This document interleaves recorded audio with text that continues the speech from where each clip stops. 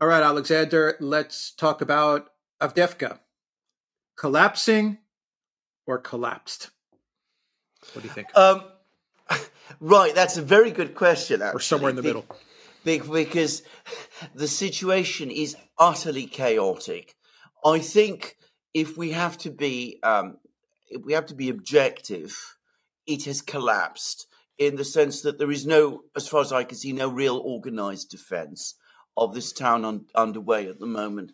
The question is no longer can the Ukrainians hold on to Avdeyevka. The question is whether they can extract their forces from Avdeyevka. And it's clear that they've left it far too late. And the defense, such as it is now becoming incredibly disorganized.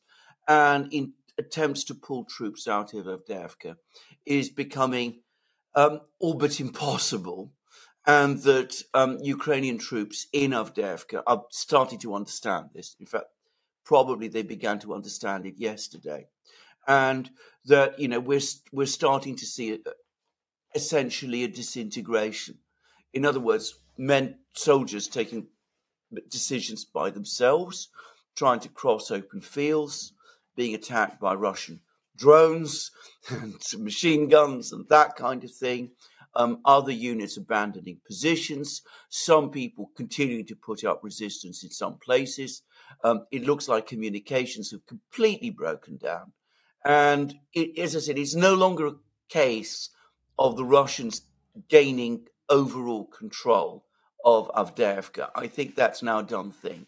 It's more a situation, as I said, of trying to decide what to do with these thousands, perhaps tens of thousands for all we know, of Ukrainian troops who are still there and, as I said, cut off, essentially surrounded and broken up into various, holdouts and who don't seem to know what to do.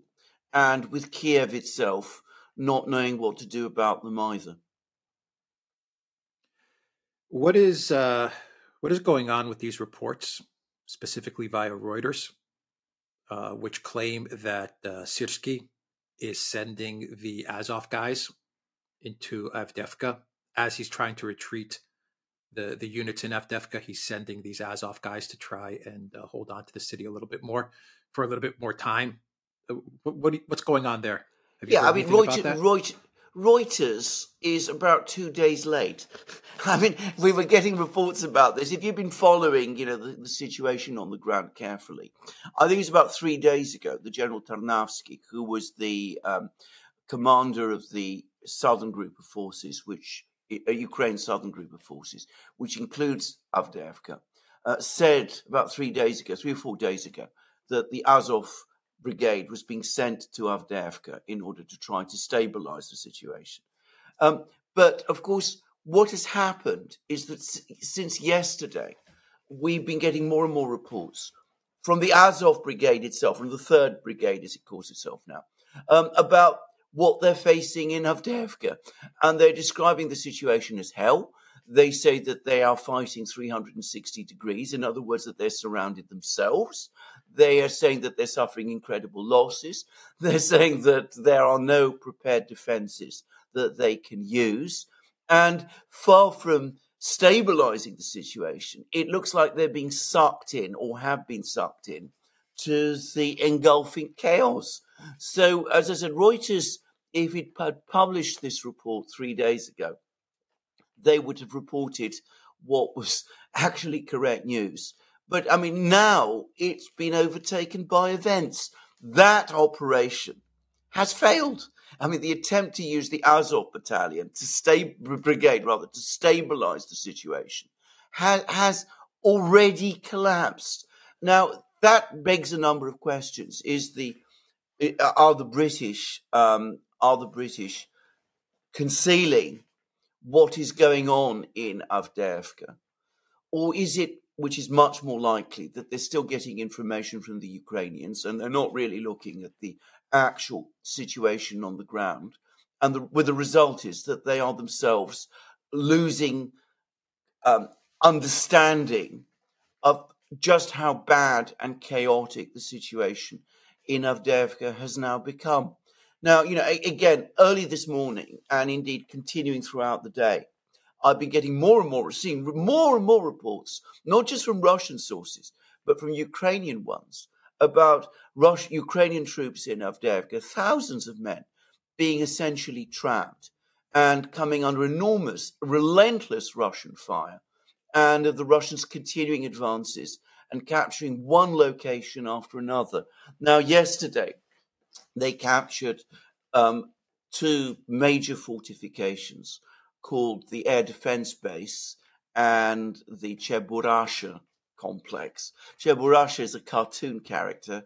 It reflects how this place looks on a map, but it seems to me that it's part of the air defense complex. I suspect it was a Soviet-era air defense complex where surface-to-air missiles used to be based. That's my guess. I'm not going to waste time more on that. But anyway, the Russians captured those locations. It seems that the Ukrainian troops who were there were unable to retreat. Some attempted to. Most of them either surrendered or got killed. There's reports that the fields around these places are littered with bodies. I mean, it really is distressing what you're hearing. Then a couple of hours later, another Ukrainian fortified position called the filtration plant also fell to the Russians. The Russians then captured a cafe area, which is located somewhere to the west of all of these places, shutting off another main road. They seem to be pushing hard towards further roads, closing off all the remaining roads. As I said, the Azov people who actually entered Avdeyevka are already themselves cut off. So, as I said, the British Reuters have, it seems to be, got this wrong, or they're out of date. Right. A couple of questions. What comes after Avdeyevka? I think that's an important situation to analyze, because my understanding is that this is the last heavily fortified area. There are fortified areas. I'm not saying that there aren't areas that are being defended or fortified, but this was a fortress. So Bakhmut gone, Soledar gone, Marinka gone. Avdeyevka was the last big fortress that NATO had constructed over 10 years. I mean, this was their staging area for what would have been an eventual invasion into Donbass, which, if you believe some of the reporting and some of the analysis from 2 years ago, that was what was eventually being planned, and it was all going to originate from Avdeyevka. And of course, everyone knows that Avdeyevka was the city where many missiles were being sent from Avdeyevka into Donetsk city. But what happens next after Avdeyevka?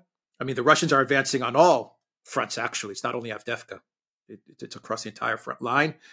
And going back to sending these units into Avdeyevka, this elite Azov unit, do you think this coincides a bit with the Munich Security Conference and the fact that it's rumored that Zelensky's going to be in Munich, and perhaps they made one last effort to try and hold on to Avdeyevka, at least to get them through the conference and perhaps to get them through the votes in the Senate and the House for the 61 billion? No vote is going to take place in the House. They're going to be in recess now till the 20th of February. But perhaps the stabilization was not so much a stabilization, but hold on for a week or two longer. You're absolutely right. Now, can I just say, Zelensky is actually now in Berlin, and he's definitely going to Munich. He's gone. And I mean, that in itself is astonishing. I mean, you'd have thought that with a disaster, taking place in Ukraine, and with what looks increasingly like chaos in decision making, because it's coming back to your underlying question. It's becoming increasingly clear to me that the Ukrainians themselves are absolutely unclear what they should do in this situation, because they've lost this major fortified line. But Zelensky's duty, so it seems to me, as president and supreme commander-in-chief, was, in the face of this catastrophe, with thousands of Ukrainian troops being cut off, it was to remain in Kiev, assume responsibility, help the military people do whatever they can to stabilize the situation. But instead, he does what he consistently does, what he consistently does in these situations. When the situation becomes difficult, when it becomes dangerous, he leaves. He goes away. And, what is he going to do in Berlin? What is he going to do in Munich? Which is going to help to stabilize the situation now.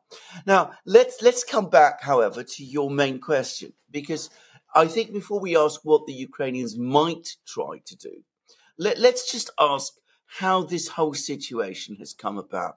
Now, about 2 weeks ago, the Russians started to break into Avdeyevka itself. They were able to capture a large area in the south, one of the main Ukrainian fortifications, the Tsar's hunting lodge, was rapidly captured. It was clear, even then, that the situation in Avdeyevka was becoming critical. Now, what the Ukrainians needed to do, and this is not, you don't have to be a military person or a military, expert to understand this. Remember, I'm not one of these things. You're not one of these things. But lots of people were saying this.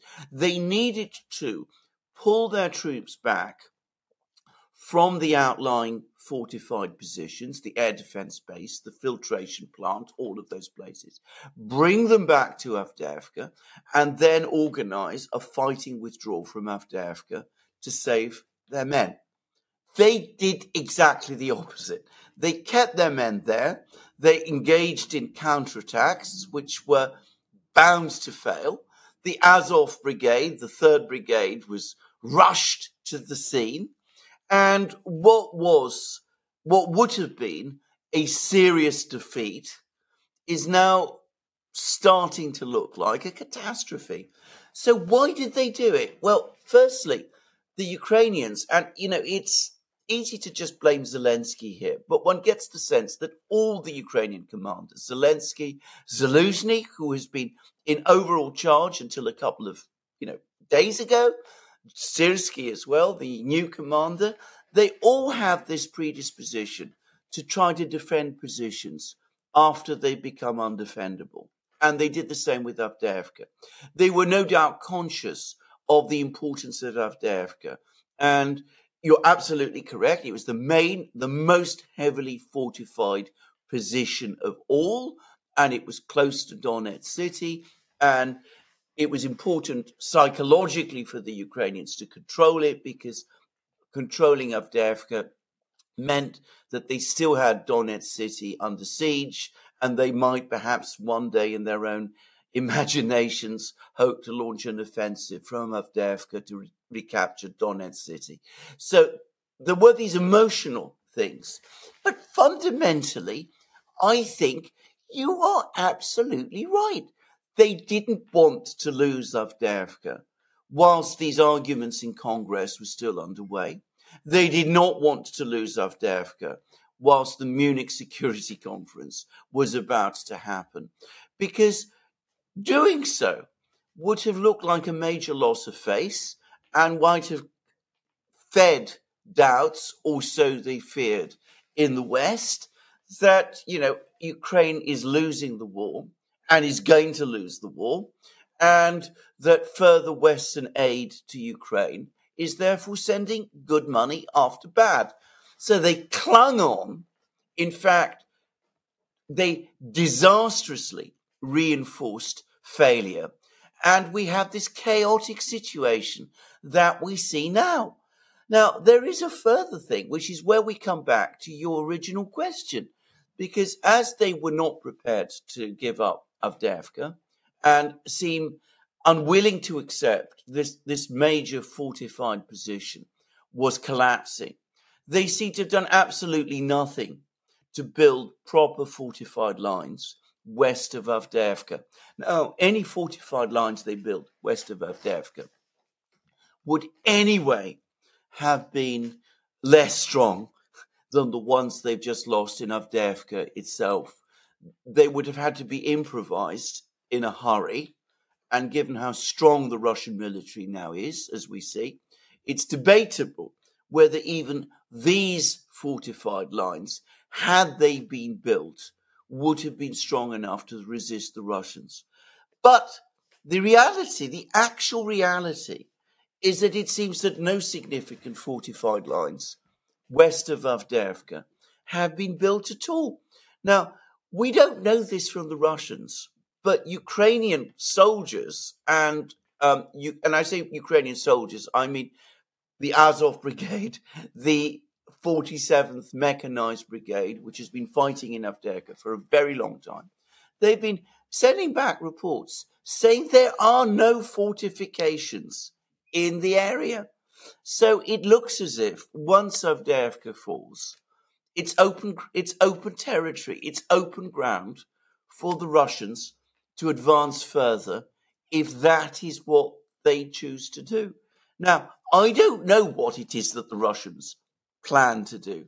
I mean, the other side of this story about Avdeyevka is that the Russian military is now working at full range of its capacities and skills. They've conducted a masterly operation in Avdeyevka. They've captured this place despite the resistance of some of Ukraine's best troops, the 110th Brigade, the 47th Mechanized Brigade, the 3rd Azov Brigade. They are also massively outmatching the Ukrainians in firepower. They're able to bomb Ukrainian fortifications, shell them. They are able to do things which we've never seen happen earlier in the war. And they've also acted with immense tactical skill, keeping the Ukrainians guessing all the time about where towards Avdeyevka they're going to attack, and attacking where the Ukrainians didn't expect them to attack. So all of this shows that the Ukrainians are up against a formidable adversary. The question is, what is this adversary now going to do? Are they going to push forward westwards from Avdeyevka towards other places like, say, the big town of Pakrovsk, which lies a bit further west? Are they going to push north towards, Pavlograd? Are they simply going to stay where they are and attack somewhere else? We simply do not know. But whatever it is that the Russians do, everything suggests now there's going to be carefully planned and structured in advance. And you're absolutely right. Even as Avdeyevka collapses, the Russians are applying pressure on every other part of the front lines. Right. What happens at Munich now? What do you think happens at Munich now? The excuse is that the way they're coping with this, the collective West, you got a hint at that from Kirby's statement the other day, which is if only 61 billion was approved, then Avdeyevka would not have fallen. That's basically how they're going to cope with all of this and how they're going to explain this away. What are your thoughts? Well, right. I mean, a few things to say about this. Firstly, I mean, the $61 billion is not going to change the situation on the battlefronts. I mean, it cannot do, because the critical things that Ukraine is now short of, first and foremost, artillery shells.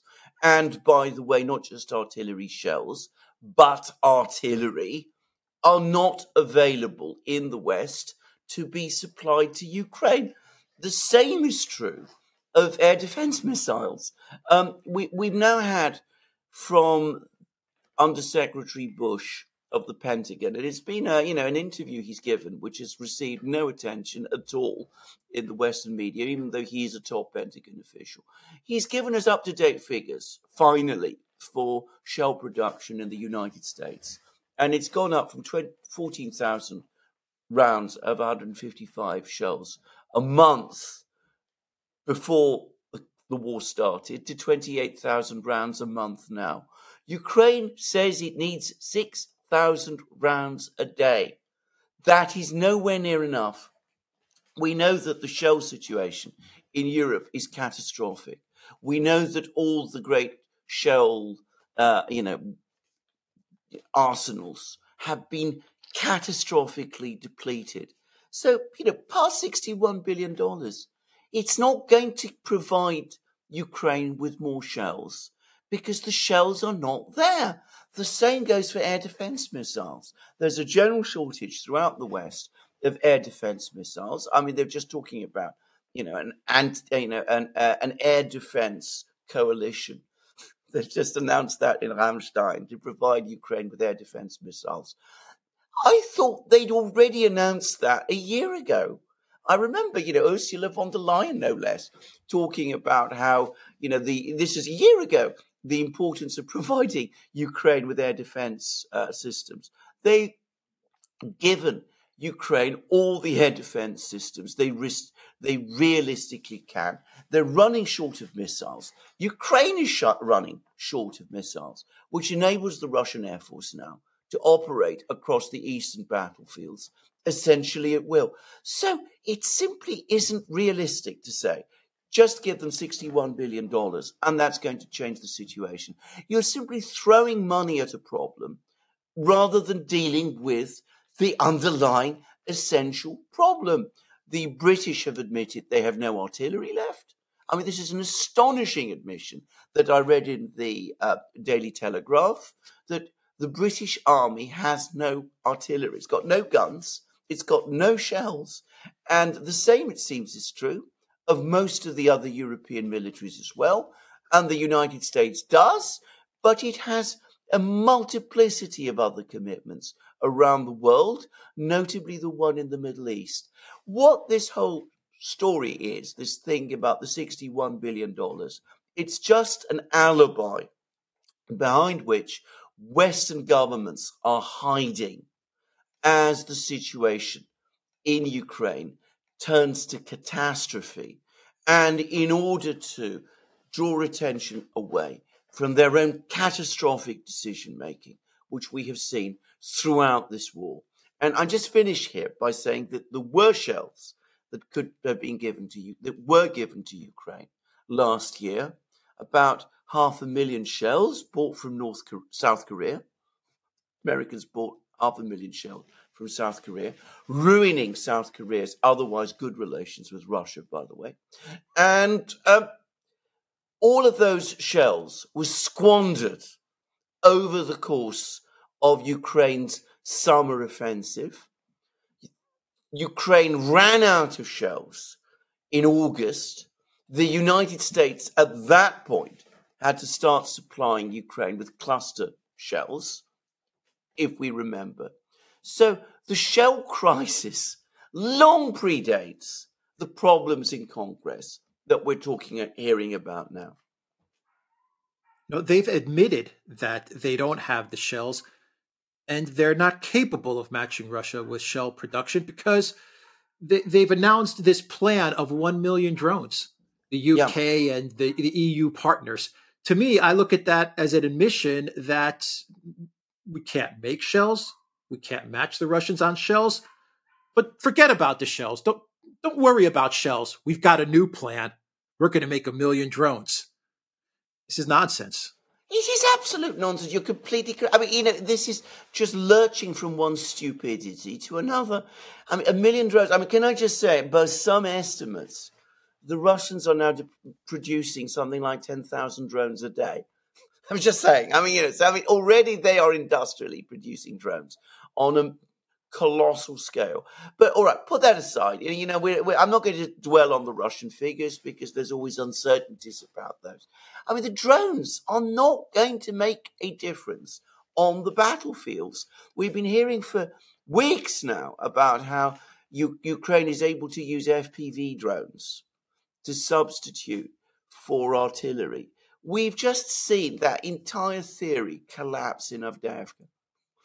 And if the Europeans are able to make 1 million drones, which is, I mean, no other promise they've made about supplying Ukraine with weapons, they've been able to keep. But if they supplied those drones, it won't make any difference. Drones carry a very small explosive charge. The Russians are showing a great ability to jam them. They require extremely skilled operators, of which Ukraine has fewer and fewer because the Russians are hunting them on the battlefields. And they can't do the things that artillery does. This is obvious. Yeah, Ukraine is out of artillery.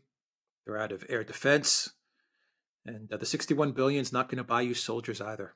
I mean, No. I'm reading more and more reports about the catastrophic state of Ukraine's military conscription. They don't really talk about the mobilization or conscription much anymore either, and we're talking about just a demographic collapse. This is actually 61 billion can't fix this. No, 61 billion can't fix it. As you correctly said, it won't buy you soldiers either. And since we just touched on the question of mobilization, I mean, I've been reading comments made by Ukrainian analysts and political figures, and they're saying that there's 500,000 men that Zelensky and Zelensky were talking about that you needed to be called up. They don't exist. Ukraine can't conscript that many people, not at this late stage of the war. They're suggesting that somewhere between 100 and 200,000 might be the most that Ukraine would be able to conscript with the available resources. But all the people who really, were capable of fighting have already been conscripted and have been the units that they served in have been shattered on the battlefields. And what you would be conscripting now would be very young men in their 20s. If you had the time to train them, you might make soldiers out of them. But training soldiers who have no experience of war takes roughly a year, apparently, if they're to survive in modern combat. Ukraine doesn't have a year. A final question or comment, a thought that I'm having with this 61 billion. The goal from the Biden White House is to try and get this passed November 2024.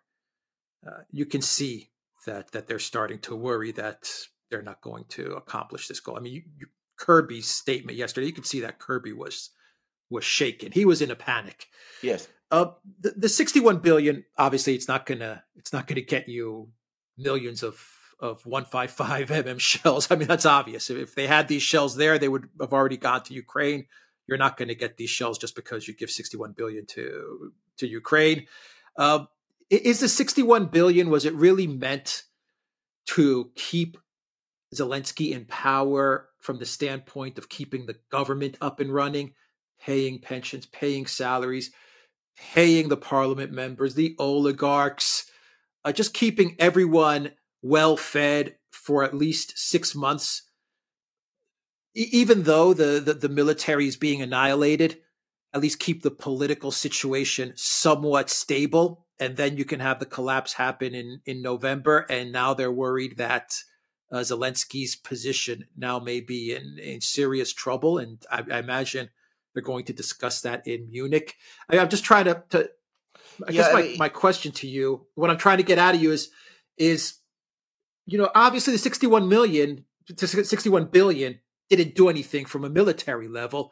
So what really was this 61 billion about? Once you take out the 10% for the big guy and all of the corruption, all that stuff, once you get down to a certain number, say 50 billion, was that just really about keeping the political situation stable while the military situation collapses, and now you're going to have political and military situation collapsing at the same time? That might make some sense if you were dealing with people who have a realistic understanding of the war. Now, this 61 billion package for Ukraine, it's important to remember, it dates from the fall. They were talking about this way back in the autumn, already at the time when Zelensky was visiting the United States, which from memory was either in September or October. And I think at that time, if it was still Ukraine's so-called offensive was still underway, it wasn't clear that the Russians would almost immediately, as soon as the offensive petered out, themselves go on the attack. There has been this consistent underestimation of Russian military capabilities. And I think they thought that they had more time than they really do. I think they thought that probably things would quieten down through the winter, that the war would resume in the spring. You give Ukraine $61 billion. The Europeans give the Ukrainians $55 billion euro package over 4 years, which is another $12 billion basically this year. And that keeps the whole thing in Ukraine ticking along until the November election. And ticking along economically, obviously, because, without the funding from the United States, there is a massive hole in Ukraine's budget. But also, I suspect they did think that they'd be able to hold things back militarily as well. They didn't really believe that the Russians would go on the offensive in the way that they did. On the contrary, I suspect that there was still some hopes. This is, back in the early autumn, that this Krinky operation, which, by the way, has now apparently been entirely called off. It seems the one thing that Zelensky has done is that he's told the Ukrainian command to evacuate all the remaining troops from Krinky, and that might even already have happened.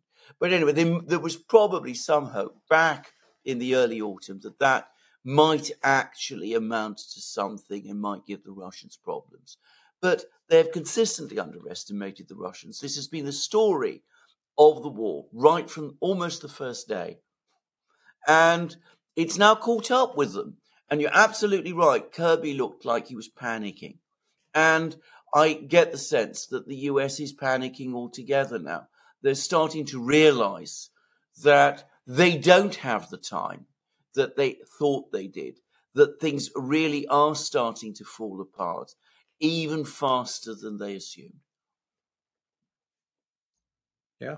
All right. My final thought there on the U.S. panic is, just take the L, let the media run with this story for a month, and then people will forget about it. Europe is in a much different situation, but Europe is going to still be dependent on the U.S. because the EU has nowhere to go. They have nowhere to go. So no matter how angry or distrustful they are of the United States, or they say the U.S. is unreliable or whatever, they have nowhere to go. So they're going to be dependent on the U.S. no matter what. The best thing the Biden White House could do is take the L, take the criticism for a month, and eventually you own the media.